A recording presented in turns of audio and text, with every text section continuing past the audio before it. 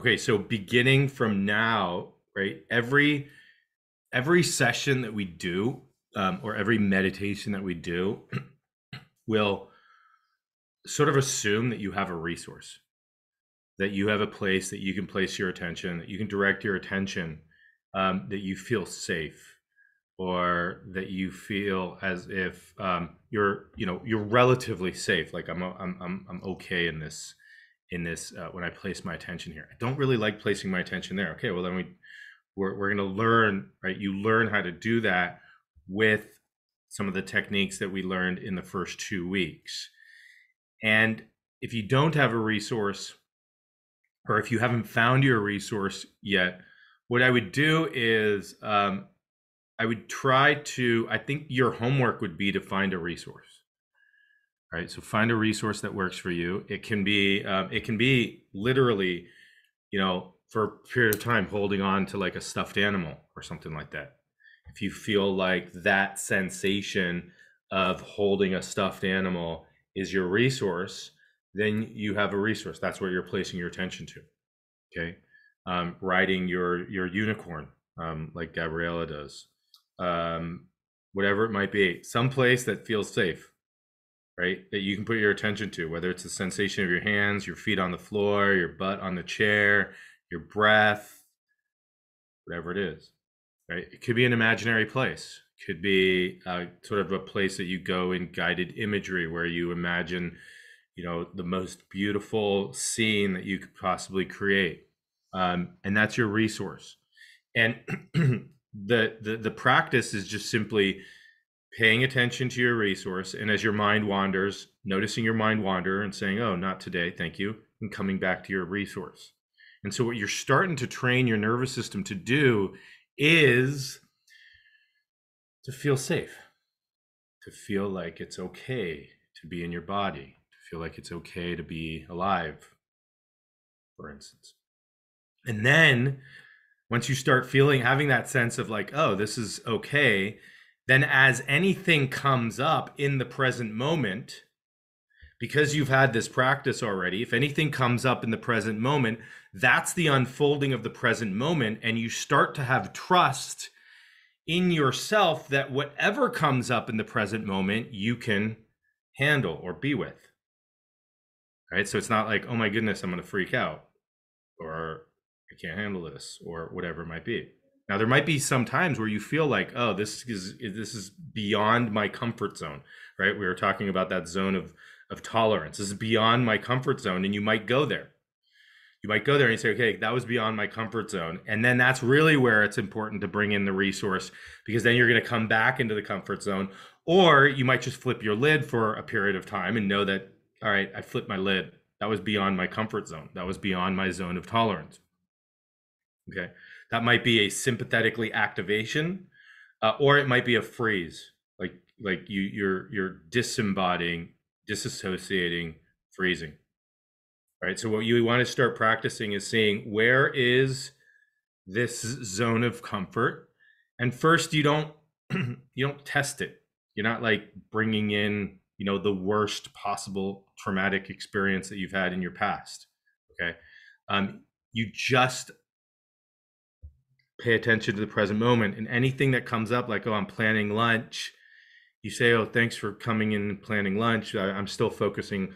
I'm still directing my attention on my resource.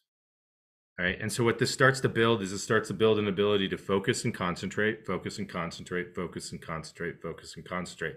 And then we start to open up this concentration, focus. You start to open up your field of awareness to include other things, but you're coming from a resource place. All right. Number one. Gabrielle, you had your hand up, then you took it down.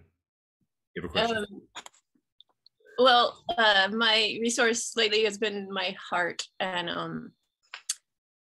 I don't know, it feels very good to rest in that, and I've been at it for a long time, and my mind wanders a lot, and the heart, you can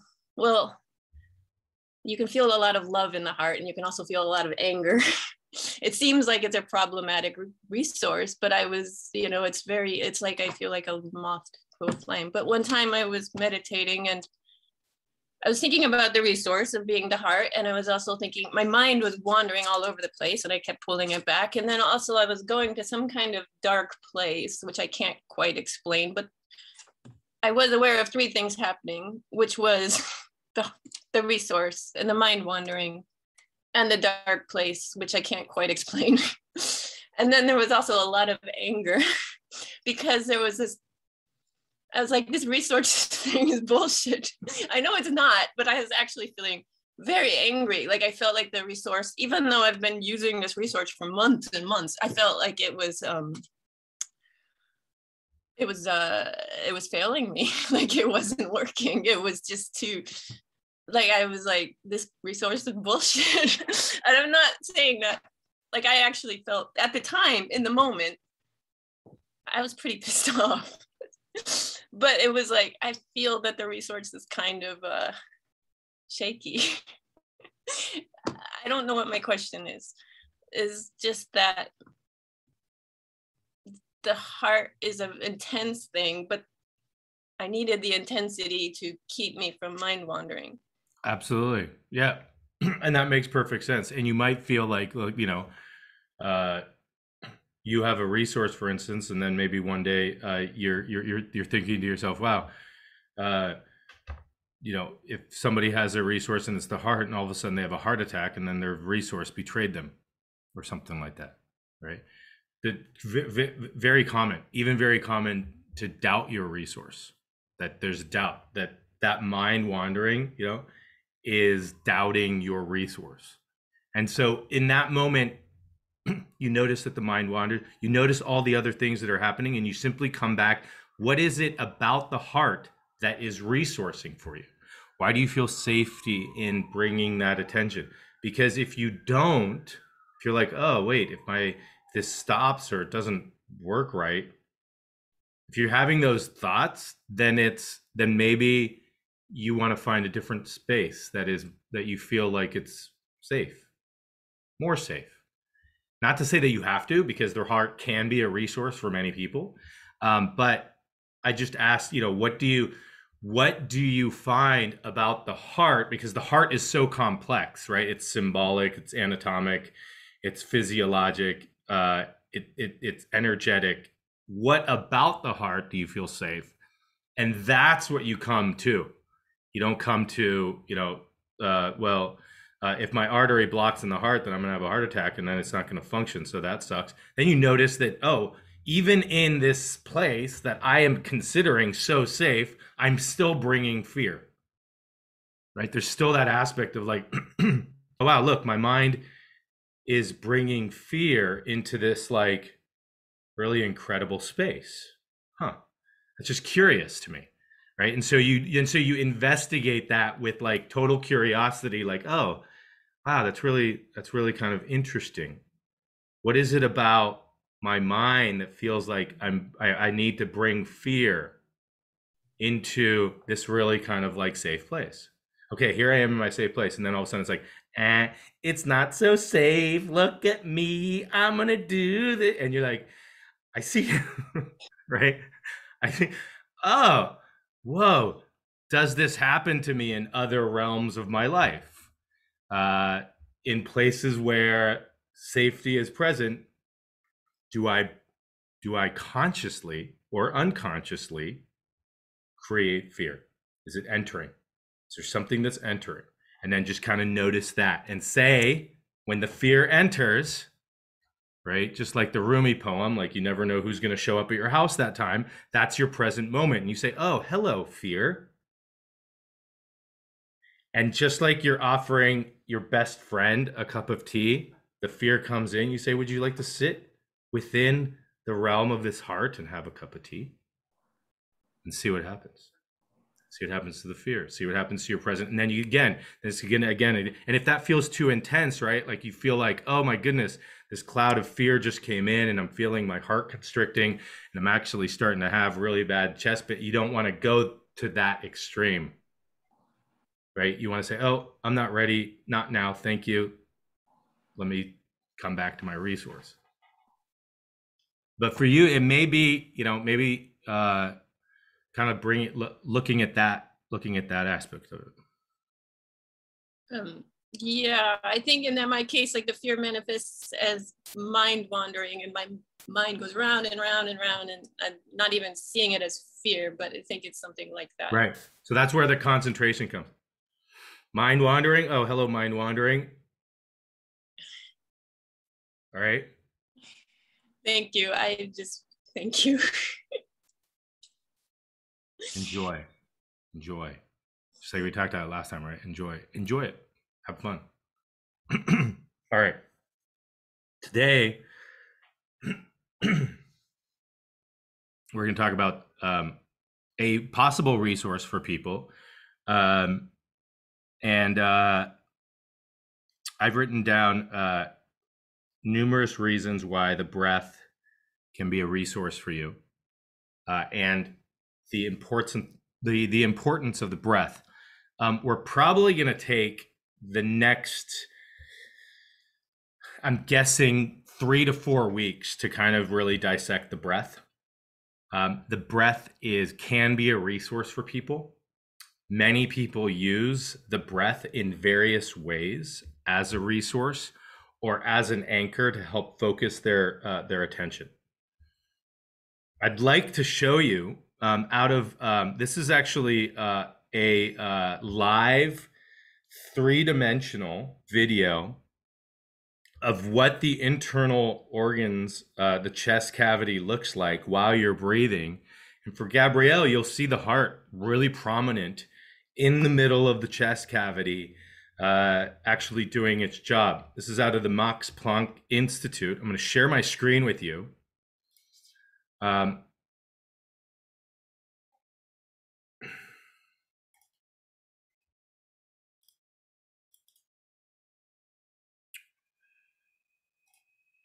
Okay, so this is the heart, right? These are the lungs. These white things are the lungs. This is the large liver down here. Okay, this is the large liver. The diaphragm would be sort of on top of this, right? The diaphragm is what separates the abdominal cavity from the chest cavity. The chest cavity having the lungs and the heart in it. And you can see these sort of things, they almost look like ribs along the side here. These are the shoulders, the neck. All right. And so this is an image, this is a 3D image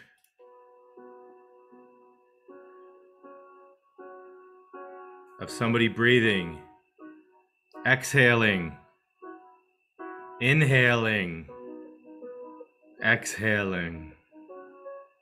Look how the ribs are contracting. Look how the expansion. Look how when you're breathing, the diaphragm goes down and it pushes down all the organs.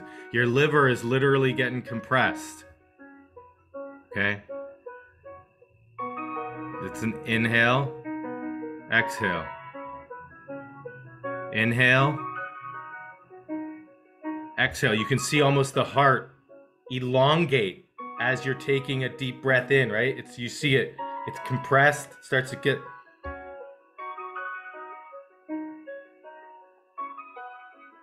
Here it is, look.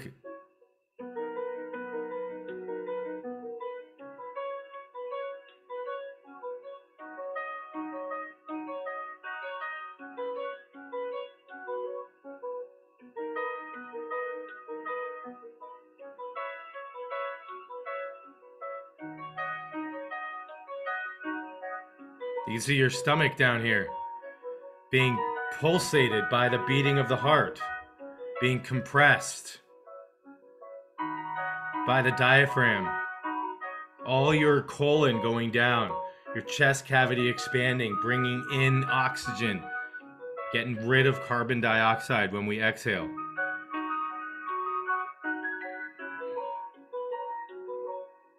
Look how many beats the heart goes through.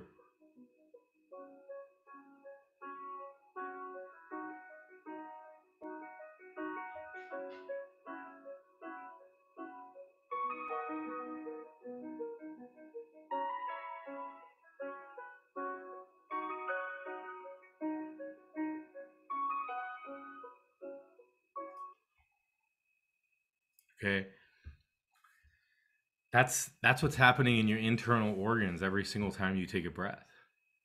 So it's quite incredible from a, you know, if you just kind of we usually don't see that or connect with that, but when we are focusing at this level, especially if you're using the heart as a resource or any organ as a resource, knowing what it's doing at that level, right? We've never had images like that where we can actually have a 3D MRI image of somebody breathing and seeing the organs change and stuff like that. Over the next few weeks, or you can peruse it yourself. I'll show you various other images. They have people singing, where you can see their neck, and particularly, I'm interested in like the movement of the cerebrospinal fluid when people are singing or vocalizing things. And so that's what's happening when we are breathing, and you can connect right on any one of those levels. The reason why I think that's important is that you can connect on, for instance, when you take an in-breath, you might actually feel your heart elongate. You might be like, oh, you know, am I noticing the skin on my chest or the sternum sort of expanding? Or am I noticing something more deep? Am I actually feeling, can I feel the heart that it elongates when I take a really deep breath? Do I feel the internal organs? Almost as if you could give your internal organs an internal massage by simply activating and deactivating your diaphragm. Okay. So I've written down here, we'll see how many we get to, but each one of these could really be an entire session talking about the breath. If you don't do any form of breath work, I would highly recommend that you start looking at a form of breath work that works for you. And what I mean by breath work is some sort of either paying attention to your breath or counting your breaths or counting the seconds of, for instance, like an inhalation cycle and an exhalation cycle. Doing something like the Wim Hof method, holotropic breath work, whatever it might be, but having some sort of breath practice that you do. If you don't have a breath practice, like you feel anxiety around the breath, that's perfectly okay. Then don't do a breath practice. Okay. If you have some people with a history of like asthma, if you've ever been intubated, nowadays people are getting COVID and they're coming in and they're still having a hard time breathing. And they're like, every time I focus on my breath, I get really kind of anxious. Then don't do, then a breath practice at this time is not for you. And then it's really about then focusing on your resource, right? So if there's anything about sort of focusing on your breath that causes anxiety or panic, then stay away from the breath. I can almost guarantee you there will be a time that you will come back to it. You will come to the breath. And it might just be a matter of perception or how you're relating to it, which might make a really big difference. Okay. This is why I love the breath. First of all, the amount of research that has come out in like the last 2 years on breath work, and the amount of research that's going to come out in the next 15 years on breath work is going to be incredible. I highly recommend, I'll follow it for you. I highly recommend you follow it yourself, because it's going to be one of the most fascinating discoveries that we're going to come to, that's going to say, oh my goodness, we had this tool all along and we're finally tapping into it as a whole, as a collective, right? There were yogis and you know, yoga teachers and people who have practiced breath work and pranayama breathing and Stan Grofs of the world and you know, other traditions and Ayurvedic medicine or Chinese medicine that have done breath work for an extended period of time. And now we're testing all these ways, and we're actually hooking people up who are doing breath work and seeing what sort of changes are occurring to their brains, their nervous system, whatever it might be. It's going to be incredible. And I do feel as if it's going to be one of those things that for any chronic disease, if you don't have a breath practice, it's going to be, okay, what's your breath practice, right? How are we teaching you how to have a breath practice? And why is that? Number one, I like to teach things that you don't need anybody. So even though I'm a physician and I get paid by people coming to me, I don't like that model. And so I like the fact that I can tell you to breathe and then say, I never have to see you again. Bye-bye. Right? I love that. Right? It's your resource. It's embodied in you. You don't need to pay for it. You have it all the time. Right? So it doesn't take anybody. And it's self-empowerment. Right? We call that self-efficacy. Like, you are self-efficacy. Have you breathed? No. Why? Well, because that therapist really helps me. No, breathe. Damn it. Okay. Anytime you put the onus onto somebody else, you're sort of allowing them to take over. Are you doing a breath practice? Are you doing some sort of breath work? Right? No. Then find one. Okay, because it's yours. It's given to you from the day you were born. Our daughter, she's 2.5 months. The first 6 days of her life, she had a cold. She got a cold from her kids, from her siblings, right? We were telling her, literally verbalizing this to her. You got to breathe to stay in this world. You just do. It's your choice. And literally there was like this just sort of like, and you breathe with your nose and your mouth. And she's like, and literally, like, she was like 6 days old. She's like, oh. I mean, just think of that, right? Where she was in the womb, right? Like, what was she doing in the womb? She was swimming in fluid. Like, oh, like, and we're like, look, I like, you got these siblings who are like really cool kids, and they're gonna love you, and you're gonna have this great relationship. But you need to there's like this physical world that you need to like stay in if you want to. No pressure, just if you want to. But you have to breathe. And so we'd be like, take a breath. Take a breath. And just sort of guiding her in that process, right? And now it's like, oh, sweet, I can breathe. Anyways, it's always with you. So you could be at the top of Everest or at the bottom of the ocean, but you have your breath. Okay. So it doesn't matter what situation you're in, right? You can be totally pissed off at somebody, but you have your breath. It's not like you have to like go to the store and buy it. It's not like you left it at home. It's not like your cell phone that you need to put in your pocket or your keys or anything like that. It's always with you. All right, always, unless you die. Again, you don't need to pay anyone for it. All right, so I don't like the fact of like, oh, here's, thank you for doing that for me. Even like injecting somebody, it's like, oh, the doctor, I need my injection. All right, and I know this happens a lot in many different fields, but it's, oh, I got my injection, now I'm good. Have you been doing everything else? No, but I got my injection. Okay, great. It happens automatically. So you don't have to think about it, which is always great, right? Because our mind sometimes can get in the way of things. So when you are sleeping or you're doing something else, you breathe. Hopefully, you breathe. Many of us hold our breath when we're like stressful situations, but we have to breathe at least, twice or 3 times a minute or something like that, right? So there's no conscious input. It's not like we're like, oh, wait, I forgot to breathe. When you're sleeping, you're breathing. And then when you wake up, you continue breathing. And so there's this sort of automaticity to it, right? Which is really cool. The alter of that is that you can also control it. So it's this really cool thing where there's this automaticity, there's this unconsciousness to it, but there's also this volitional, sort of this desire, this conscious aspect of the breath, where it's like, oh, I could ask you all to take a breath right now, and you could stop in mid-breath and say,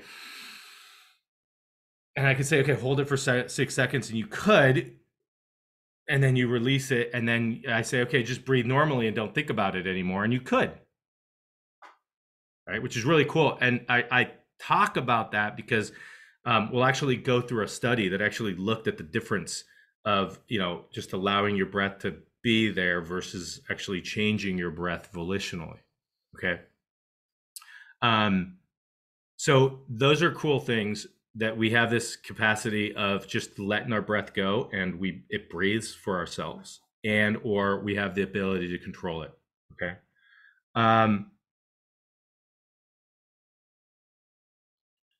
Although the breath is there, there's an aspect of impermanence of every breath. So you, with each cycle of the breath, you are accepting, holding, and releasing. Accepting, present moment, releasing. So there's this impermanent cycle that you are actually practicing with every breath of bringing in the present moment with your breath, holding the present moment, releasing the present. If you didn't release your breath, you'd be dead. So there's got to be this ability of letting it go. And then what happens in the next cycle? It comes in again, right?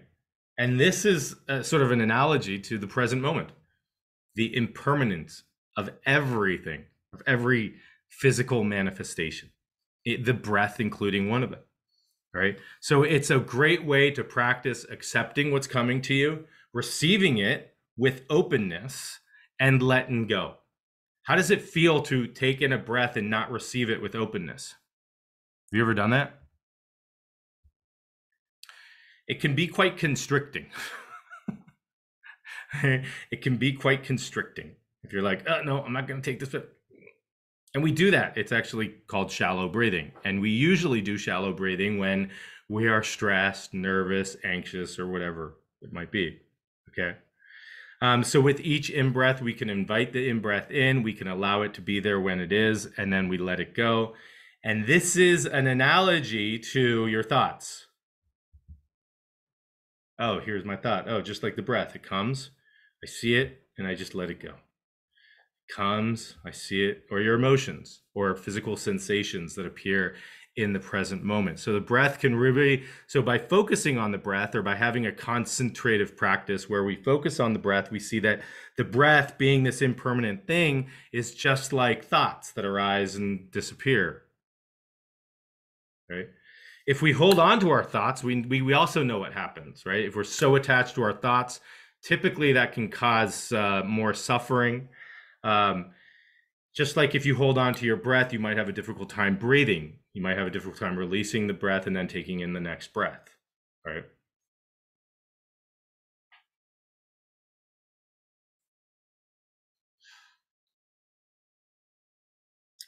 It's an object. It's a sensory. It's an object that we can direct our attention to, so it can be a resource.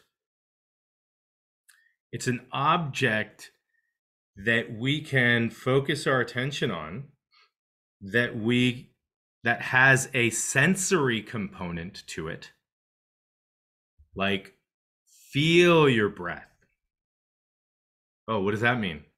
Well, I'm breathing. Well, what's the sensation of the breath in your body?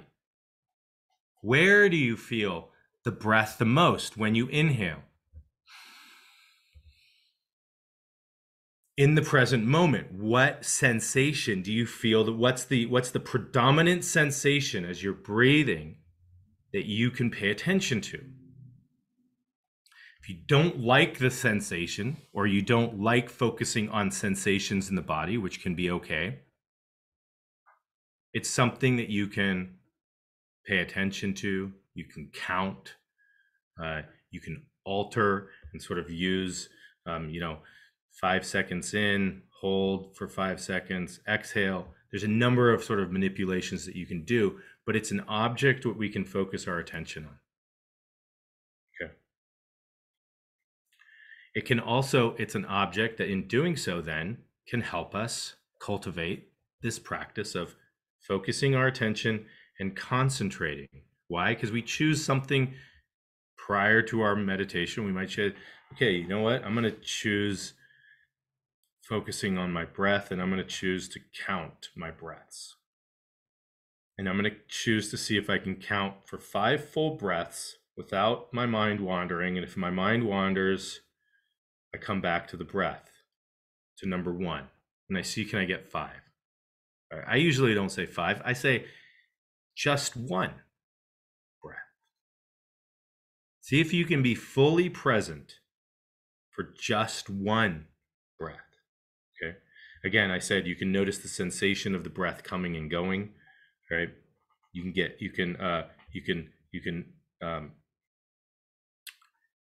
There's a lot of practices where you see like the microscopic sort of focus that we have on certain sensations that we might feel in the body,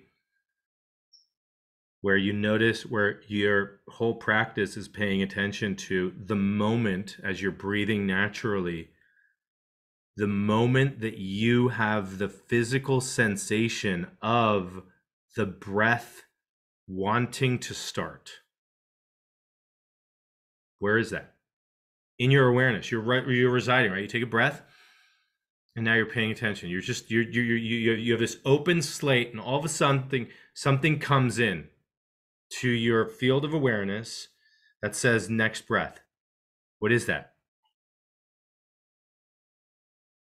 And noticing what sensation you feel, and then starting to notice what sensation you feel. What's the first sensation you notice as the breath comes in, and what's the last sensation? How do you know that the breath is over? How are you 100% sure that breath is over? There's no argue. I can't argue with you. It'd be like, no, you still felt it. No, you'd be like, look, it's me. I feel it. Right? It's a total direct experience. So now it starts to train you on what is your direct experience. There's nobody that's going to argue with you about your direct experience or dissuade you from your direct experience. Right? What was the sensation? What was that the tiniest, subtlest sensation that says your next breath is here? Can you notice that? Oh, interesting. Can you notice, here's the breath. Oh, it's coming. Where'd you notice that first? Then you breathe, and then you finish your breath. Where did you notice? Where's it end? Okay.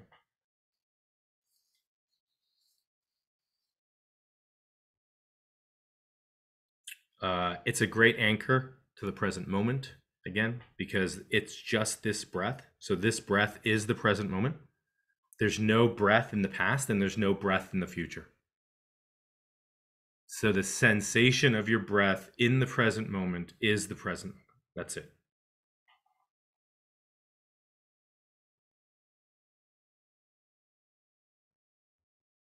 Yeah. And these are things we're going to go into our practice, but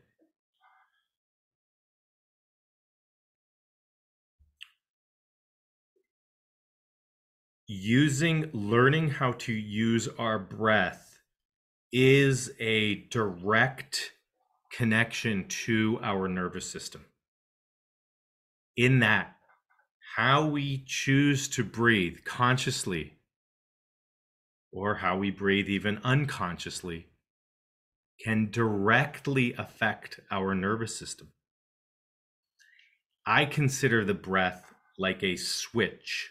The breath is like a switch for the autonomic nervous system, the parasympathetic and the sympathetic nervous system and the social nervous system. It's like a switch. How are you doing? I'm stressed. I'm tense. I'm worried. I'm scared. I feel threatened. Oh. Breathe.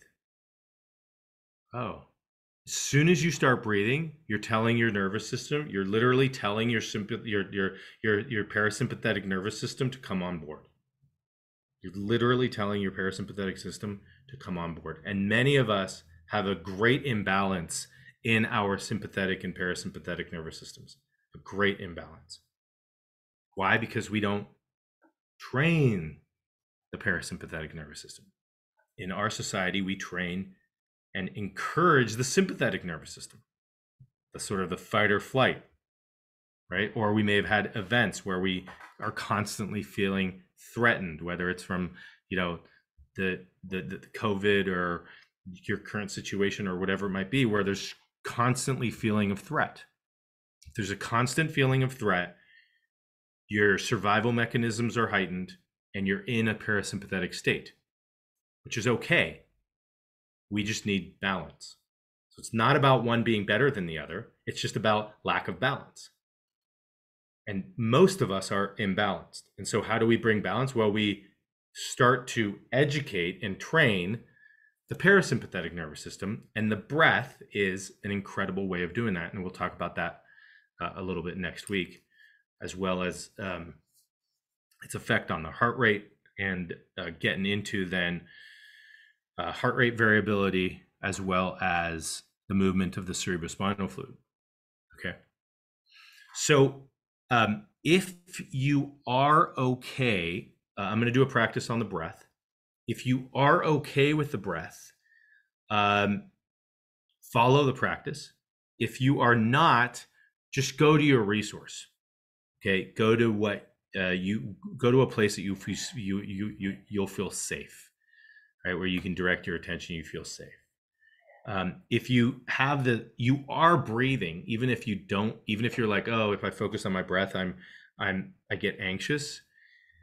Then a good practice is actually going to your resource and just you're breathing anyways. You're just not focusing on it. So what you can do is you can do that titration or sort of pendulum movement to focusing on your breath, because it's not a place of safety at this point, right? But it can become one, and it can be quite powerful.